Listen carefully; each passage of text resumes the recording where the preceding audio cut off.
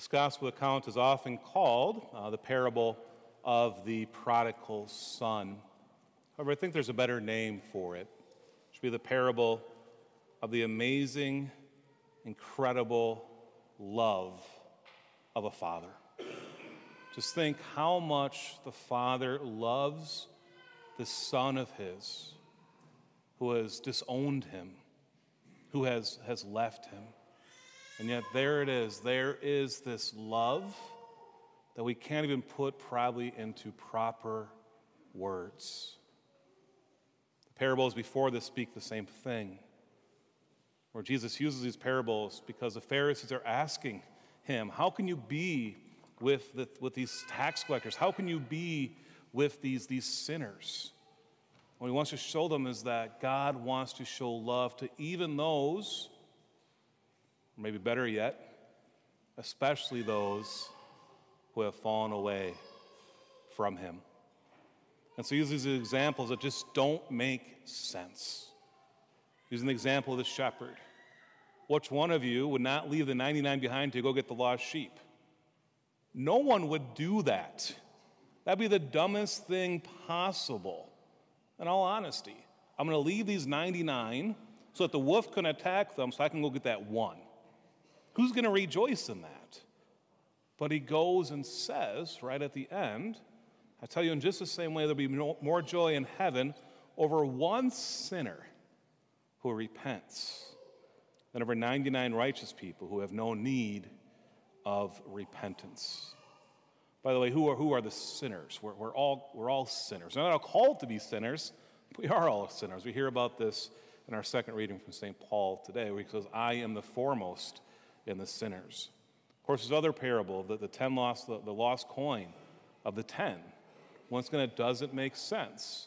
And yet Jesus is showing that there's going to be rejoicing among the angels of God over one sinner who repents. And then we have this story of the son who comes to his senses. And I love this line. He came to his senses. And he's going to go back to his father. He's going to go and say, I have sinned against you and against heaven. Treat me as one of your hired workers. So he gets up and goes to the Father. We actually have this for our responsorial psalm today. It's our antiphon, where it says, I will rise and go to my Father. But the psalm that we have is Psalm 51. And this is a beautiful psalm to pray, especially maybe after we have sinned.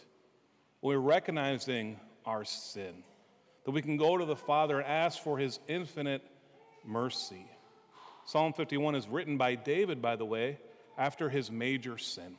What was that major sin? Well, we know the story. David goes and takes the wife of Uriah, takes the wife of Bathsheba into his house. He commits adultery as Uriah is out battling for King David to protect the country. By the way, King David should have been there in the first place, so he's already slacking. But then he falls in this sin. Bathsheba lets him know, I am pregnant. So what does David do? Does he take, responsibility? No. He goes, he calls Uriah back to check in, trying to let Uriah be with his wife Bathsheba.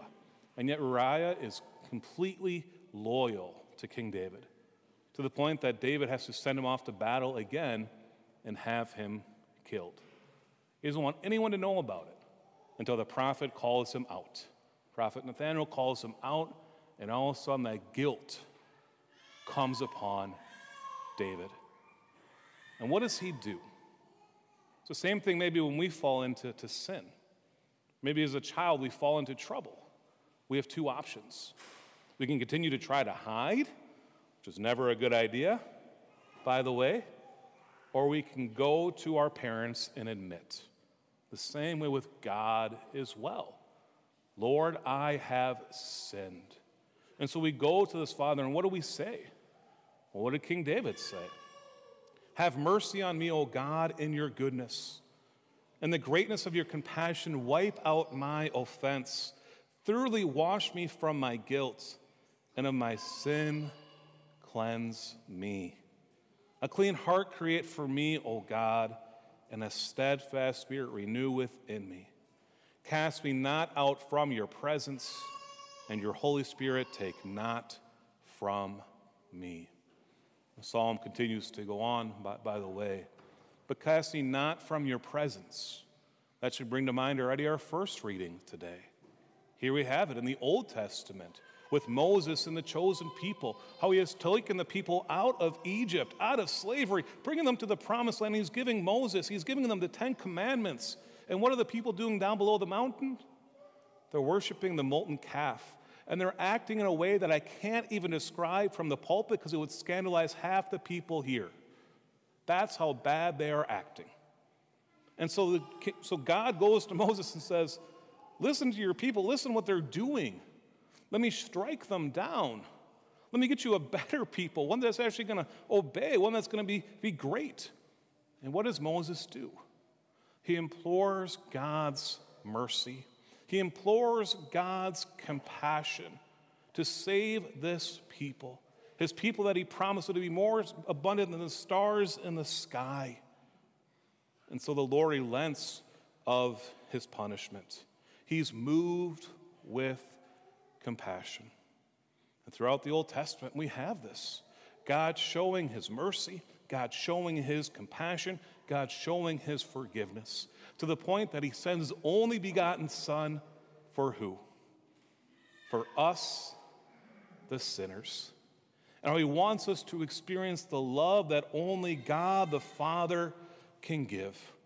And so this son, this prodigal son, after he's lived this life of dispossession, after he's squandered everything away, after he's brought scandal upon his family, comes to his senses and says, I will go back to my father, and maybe he'll hire me as a hired worker so I can at least eat better than what the swine get. He can't even get what the swine eats. So he comes to his senses, he rises up, and you know that was the hardest thing that he could do, was to go back to his father. That was the hardest thing that he could do. But when he came to his senses, he knew that his father was at least a just man. He rose up and he went to his father, not expecting to be treated like a son, but simply as a hired worker. But this is the shocking part. When his father sees him, what does he do? He runs to him. The father runs to the son that brought so much scandal upon the family.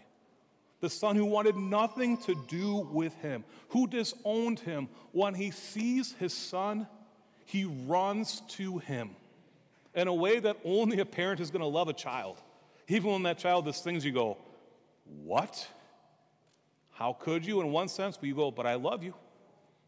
And you do. And how much more does God love us than even our own parents can? This showing that God is going to continue to run towards us when we come to our senses and when we go to him. So the father runs to the son and he embraces him. And is there any better feeling in the world than a father embracing their child? Have you experienced that as a child? Or maybe your father embraced you in a way that you were scared. And he held you in his arms, that kind of almost like a bear hug, holding you tight to his chest. Maybe you were sad. Maybe someone passed away in your life. And someone, maybe not even your father, but someone else took you in and held you tight. What an amazing feeling that is. What a great image that is for what God wants to give each and every one of us, to hold us in his embrace and to experience that love that only God can give. And maybe when I use that image for some of us, maybe it brings me a wound, thinking, that's not what my experience was. That's not maybe how my father loved me, or I've never experienced that. And so we can be afraid even to go to God because maybe we've been wounded in the past.